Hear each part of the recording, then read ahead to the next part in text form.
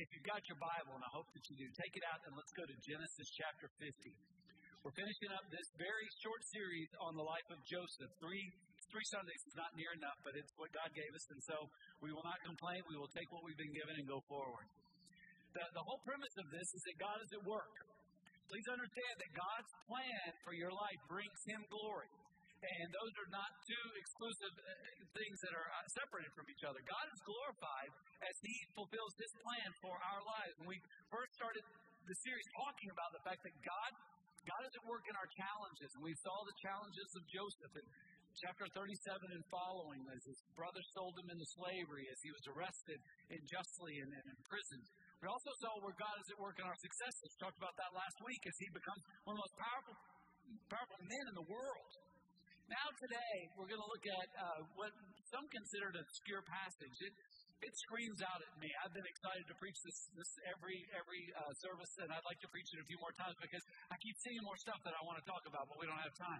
But there's this ending here where it reminds us how God is at work in the world. Friends, here's what you've got to ask yourself. Am I joining God in what He's doing in the world?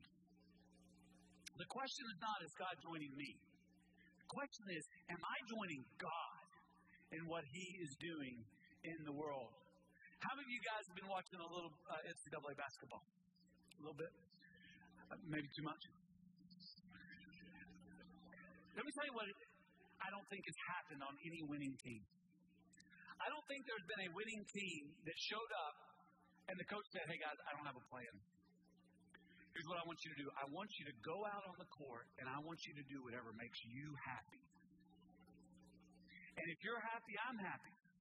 And if you ever worry, if you're out there and you're just thinking, am I not happy enough? Just look over at me, and I'll just give you a thumbs up. And then we'll be successful. I can assure you, no one is successful that functions that way. Can I tell you something? God has not sent us in the world to do whatever makes us happy. God has a plan. Just as a coach has a plan for the team and each individual player, so God has a plan for the entire world and each individual life. The good news is that we don't have to go out there and figure out the plan and say, hey, God bless this. All we have to do is trust who God is and follow in behind Him and trust His plan. Now, sometimes when you're doing that, it can appear to be out of control. God is sovereign. He has power beyond what we can understand. He is at work in your challenge. He's at work in your success. He's at work in your world. But sometimes it's like a tapestry. We just see the back end of it. It looks like this. It looks like a mess. Sometimes your life just looks like a mess. It's not what it looks like to God. See, on the front end, the part that God sees, it's a masterpiece. It's a crown of glory that He has prepared for Himself through the lives of His people. And what we have to trust and believe and to know is that we're one of those strings tied together under the sovereignty of God, producing a picture that's according to the plan that God has designed for us and for this world. And all we need to do is join God in what He's doing in the world. I know it gets discouraging sometimes. I know sometimes we say, Lord, surely I should have it by now. Surely my marriage should be easy now. Now raising kids should be easy. It should be easy to live in this country and live in this kind of broken thing. It's never easy, and we don't ever fully understand. Next Sunday's Palm Sunday. Love Palm Sunday because every year we focus in on the triumphal entry of Christ. And it gives me great comfort that the disciples who had been with Him for 3 years in flesh still didn't have the first clue of what was going on that day. It encouraged me to know that many times I think I know, but I don't know. But He knows. If you are in a position, and most of us are, where you're thinking, I don't know why this is happening. I don't see the full blueprint here. I don't know where this is going. God does. And He's at work in the world. And He wants you to join Him in that work. And that's what our text shows us. This is what our text shows us how to do. All right, let's all go to, we're in Genesis 50. Let's go to the last 4 verses here in verses 22 through 26. Hope is going to read for us, so Hope, come on up. Let's all stand together in honor of God's Word. This is Genesis chapter 50. Yeah. And she's going to be in verses 22 through 26. Hope if you would read that for us, girl. So Joseph remained in Egypt, he and his father's house. Joseph lived 110 years, and Joseph saw Ephraim's children of the third generation. The children also of Machir, the son of Manasseh, were counted as Joseph's own. And Joseph said to his brothers, I'm about to die, but God will visit you and bring you up out of this land to the land that he swore to Abraham, to Isaac, and to Jacob. And Joseph made the sons of Israel swear, saying, God will surely visit you, and you shall carry up my bones from here. So Joseph died, being 110 years old. They embalmed him, and he was put in a coffin in Egypt. The word of God. Thanks be to God. Well done, Hope. If you guys would go ahead and be seated. God is at work in the world. Now to enjoy, and in order to join him, three things you got to do. We've been saying this the whole series. You got to believe that God loves you. He's good. God loves you with an everlasting love, not based on what you've done, but based on what Jesus has done. The covenant God has made was made by God, and it is unbreakable.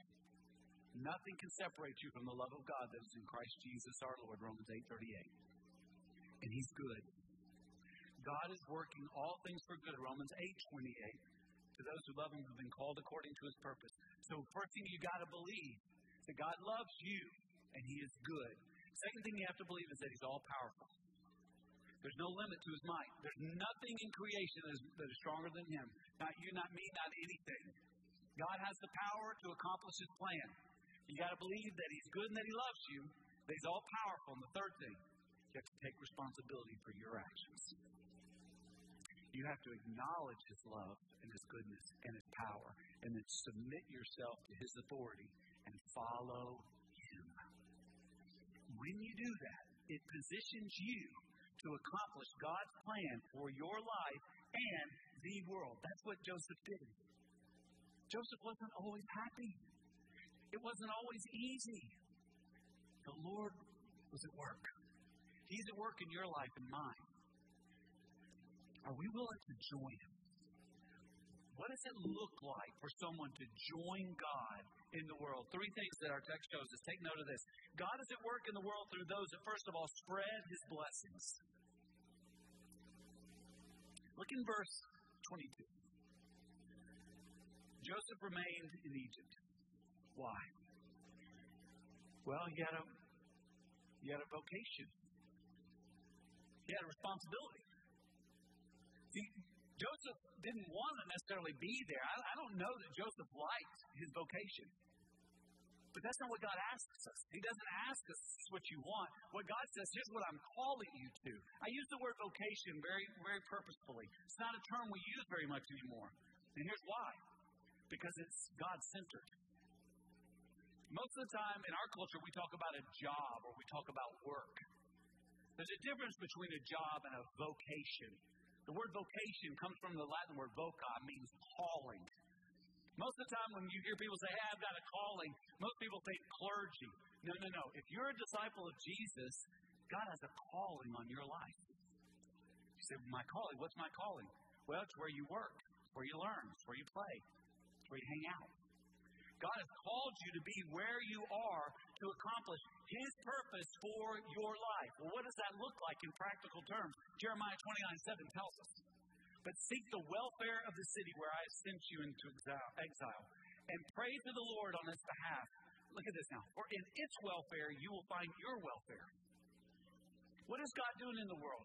He's taking what is dead and bringing it to life. He's taking what is dark and he's bringing light into it, and we get to be a part of it. And so what our world needs is light and life. And as we pursue the welfare of our community and the world, we find our own. And you will never find happiness apart from fulfilling God's calling on your life, on your marriage, on your family, in your friendships, in the places where God has called you to be educated. It is there, as you are fulfilling your calling, voca, that you will discover God is at work. Joseph had a job he maybe didn't like, but he had a vocation that he was called to. And what happened there was he was able to provide for the entire region what they said was the world, because there was a huge famine. And what you got to understand and think through is what was happening as that food was being passed out. Don't you know there were people from all over that region who were coming, and they were pointing to Joseph and saying, "Who's that guy?" And they said, "Oh, that's the guy that's in charge." Well, what's his story? Well, he's a Hebrew. What's a Hebrew? It's a Semitic people. But some of the Semites. Oh, what's he doing here in charge? He can interpret dreams. His God speaks to him. And his God spoke to him, and Pharaoh's dream was interpreted, and now we've all been saved, and now his family is here, and God has provided salvation through this man for all of us. Through Joseph's vocation, it wasn't just the physical needs of Egypt and the region that was provided for, it was the spiritual needs, because the gospel went forth because of his willingness to fulfill his calling where he worked, lived, and played. On top of that, he provided for his family. God blessed him to live 110 years. Now look at the text very closely. There are 4 generations represented here. We know that Ephraim, if you go back to Genesis 48, and we don't want to do the study in that, but go back to Genesis 48 at some point and see what happened to Ephraim. He was adopted basically by Jacob and received Jacob's blessing. So Manasseh and his children's children received the blessing of Joseph. And there's a lot of things that go into that. Let's not miss the main point. The main point is this. In his calling, not only did he seek to provide for the needs of the world, both physically and spiritually, he also provided for the needs of his family and to the future generations.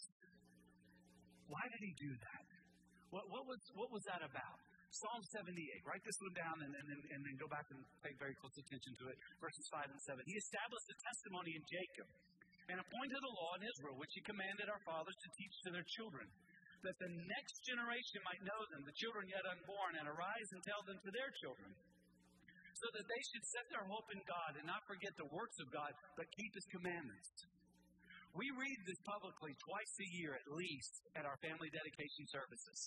And what we do there are the parents say, we commit ourselves to raise our children to know the gospel of Jesus Christ. And we as a church family, in response to them, say, we will help you. And we commit to you that we will help raise your children to know the gospel of Jesus Christ. What are we doing there? We are committing to be a generation that passes on to the next generation, to the next generation, the next generation, the hope of the gospel of God. Friends, are you passing on the hope of the gospel of God to your children and grandchildren, to yourself? Your children are going to face difficulties. How will you help them negotiate those? You're helping them now. You're advising them now. Your children, your grandchildren, even yourself. See, the world is saying, get enough money, get enough power, get enough beauty, get enough stuff so that you feel empowered and have control.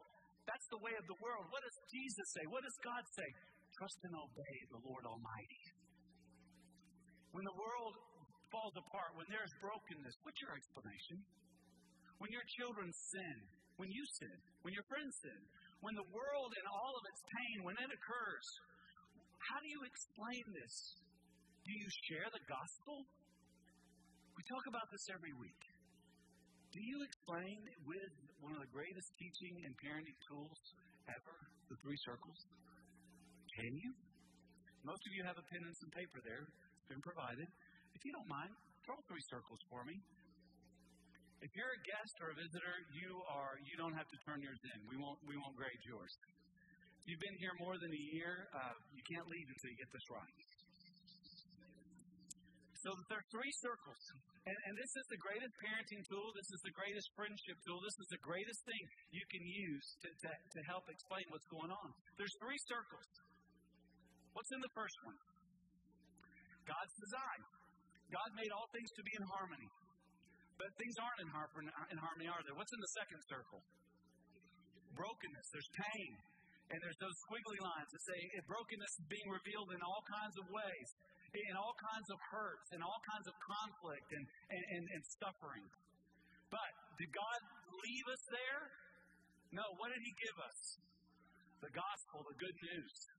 Now, how did we get from God's design to brokenness? What caused that? Sin. That's exactly right. So what we need to be able to say to our children is the reason why there's brokenness in the world, the reason why there's conflict, the reason why there's death and pain is because sin has entered the world. But God has not abandoned us in that pain and that brokenness. Instead, God himself has entered into that. And he has taken the punishment for our sin. He has overcome our greatest enemy, death. And now we can have that eternal life. But what do we have to do with the gospel in order to be transformed? 2 words. What do you have to do? Repent and believe. And if you repent and believe the gospel, you're now free to pursue and recover God's design. And that's where your happiness is found. So every week we put up these 3 circles. Explain these to your children. Explain these to your friends. When they talk about the world is a broken place, can you believe or can you got beat?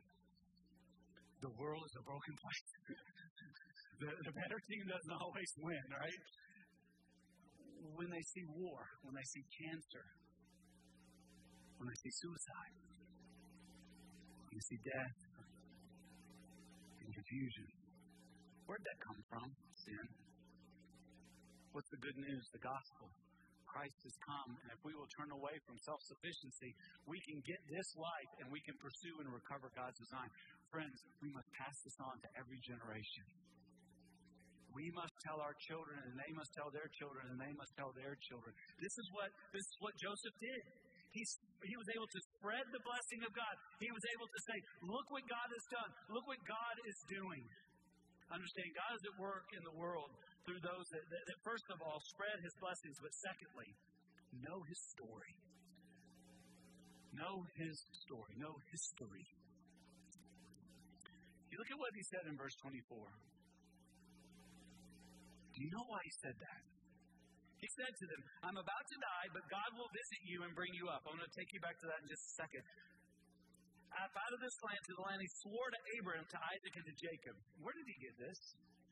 How did he know that there would be a time that God would come and take the people out of Egypt back to the promised land? If you haven't underlined this in your Bible yet, if you're not familiar with this, go now to Genesis chapter 15 and underline this prophecy. It's very important. Genesis chapter 15, beginning in verse 13. Then the Lord said to Abram, this is Jacob's his grandfather, know for certain that your offspring will be sojourners in a land that is not theirs, that's Egypt, and be servants there, and they will be afflicted. They were slaves, and they will be afflicted for 400 years. That's how long Israel was in slavery in Egypt. But I will bring judgment on that nation that they serve. And afterward they shall come out with great possessions. As for you, you shall go to your fathers in peace. You shall be buried in a good old age. And they shall come back here in the 4th generation, 400 years for the iniquity of the Amorites. God was yet to work in that, was going to bring judgment. It has not yet completed. Their sin was not yet to the point where he was going to bring the final judgment that he brings on all those who turn their backs on him. See, why was Joseph saying, hey, listen, when God visits you, take me up. I'm going with you. Because he knew the story of God. He knew that God had promised, yes, there will be slavery for 400 years for our people, but then God is going to bring you up. Now, I want to show you something. In your text, look in verse 24, it says, but God will visit you. Now, that word, that single word is actually not just a single word.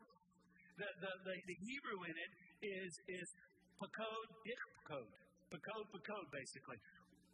What is he saying here? And I couldn't find a translation that does it twice. What he's saying is, when God visits you to visit you, when God intervenes to intervene for you, when God interrupts to interrupt you, this is what salvation is. See, what the promise in Genesis 15 did is it told the people there's going to be a point after 400 years when God is going to show up. There's going to be a supernatural, miraculous appearing of God in time and space. And when he enters that time and space, he's going to enter into you with a personal covenant relationship. Isn't that powerful? And so what Joseph is saying is, God's not done. He's going to keep his promise because Joseph knew the story. I can remember one of the earlier times in my life when God visited me to visit me. when he intervened to intervene. It was early June 1988. I was mowing the grass in West Nashville. I could take you to the very spot. And I had to turn the mower off to tell God no. I thought I heard the laughter in heaven, but I didn't know how to translate it at that point. 2 weeks later, when the police officers dropped me off, the answer was yes. Yes, Lord, whatever you want. And I was saved. And can I tell you, since that time, he has visited me to visit me. He has intervened to intervene. He did this week. He does in my life over and over. And so he does in all of his children's lives, all those who are disciples of Jesus. He interrupts our life to interrupt our life. He intervenes in our life to intervene, to bring about salvation. And what Joseph is saying is, guys, God's not done. But even beyond that, I love this. Do we have time? Yes. Okay. Write it down. God is at work through those that trust his promises. There's a trust here because Joseph is making plans for 400 years from now. Can I tell you, the most important plans that you're making for your life right now are at least 400 years old or more. Are you planning that far in advance? You need to be. You want to know why? Because those are just going to be the early moments of all eternity for you. So Joseph is looking ahead, and he's living his life, and he's making a decision in light of this. And so it says again, look at verse 25. God will surely visit you. He will visit you to visit you. And look what happens here. And you shall carry my bones from here. What is he saying? Don't miss this. He's saying that there's going to be a time when God is going to return and take his people and take them out of bondage into the promised land. Now, look what happens here. Look at this last part. I want to preach a whole sermon just on this phrase, but we don't have time. They embalmed him, and he was put in a coffin in Egypt. Someday I'm going to preach a sermon called "In a Coffin in Egypt," but not today. We're out of time. I know, but look. They embalmed him and he put him in a coffin. Now, remember his dad had the same situation. They embalmed him, put him in a coffin, but remember, they took him back immediately to the promised land where he was buried with Joseph's mom. But not Joseph. I can imagine there was confusion on the part of his brothers and the Egyptian leadership. Hearing this, thinking, okay, we need to get ready for a trip to the promised land. He'll probably want to be buried with his mom and dad. Nope. He said, in a coffin in Egypt. Why? Because he had put his trust in the Lord. And he knew there was going to be a day when the Lord would come and take them home. That there would be, if you will, a resurrection.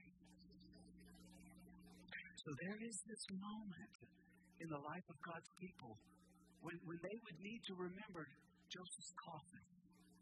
So you're in Genesis 50. Go over to Exodus chapter 1. Just go over one chapter. You're right there. Verse 8, it says that there came a time when there was a Pharaoh who didn't know Joseph. And now the people were being persecuted. Don't you know in that difficult day, there were those who said, but remember Joseph's coffin. It makes me laugh to think about the family that was put and made responsible for Joseph's coffin for 400 years. I can't keep up with a laptop. I've lost this twice this morning. They would not put me in charge of Joseph's coffin for 400 years, I can assure you, all right? But they kept up with it. Why? Because God left Joseph there, and Joseph obeyed God and trusted God to be left there, knowing there was going to be a time when God was going to come and take his people home. So go now from Exodus 1, go to Exodus 13. Exodus 13, verse 19. Exodus chapter 13, verse 19. And I just love this because now it's time. They're going to the promised land, and it says that Moses remembered to grab Joseph's coffin. Aren't they so glad for that? And I'll tell you why they were so glad for that. Because, as you well know, we know the full story now that having been saved and taken on their way to the promised land, they sinned, and so now they're 40 years in the desert. How many times did they get discouraged and want to quit and want to walk away? And someone would say, but don't forget Joseph's coffin. Don't you remember the promise of God? He promised He would take us home. He promised that He would come back and get us. He promised. G. Campbell Morgan, one of the great preachers of England, says this: the man of God has not finished his work in the world when they put him in a coffin. What's your legacy? See, when you're done, people are going to talk about you. What will they say? Will they say, oh my goodness, did they complain? My goodness, did they make some terrible decisions? Or might they say, you know what, they weren't perfect, but you know what? They kept talking about their hope in God. See, we don't have a coffin. You know what we say to each other? We smile at each other and we say, the tomb is empty. The tomb is empty. Why do we say that? We know because the tomb is empty that Jesus has been raised. And because Jesus has been raised as promised, we know He'll keep that other promise that He's going to return and take us home to the promised land. Did you believe that? Isn't that good? So, I don't know if you were watching this the other day, but I'm watching this whole thing with Billy Graham. And they made such a big deal about his coffin. Why? Because it spoke of his legacy. Do you know, could you see some of the pictures, see the footage where people are literally standing on a street waiting for the hearse to go by, where the coffin was in there. They wanted to see the coffin. Why? Because it spoke of the man's legacy. What is your life going to speak of? I've been in a cemetery 3 times this month already. Yesterday I saw, I see it often, it's just right off the side of Lover's Lane. I walked next to Lana Chilton's headstone yesterday. Lana's a godly woman. This week I was reminded that when Lana died, she died of cancer. She's third or something. I was reminded that it was in her late 40s when she passed away. And I know it doesn't appear this way, but I'm almost in my late 40s, y'all. I know what it looked like, but you know. And I thought, what a legacy. Her coffin still speaks. But here's what I'm real excited about. There's going to be a day.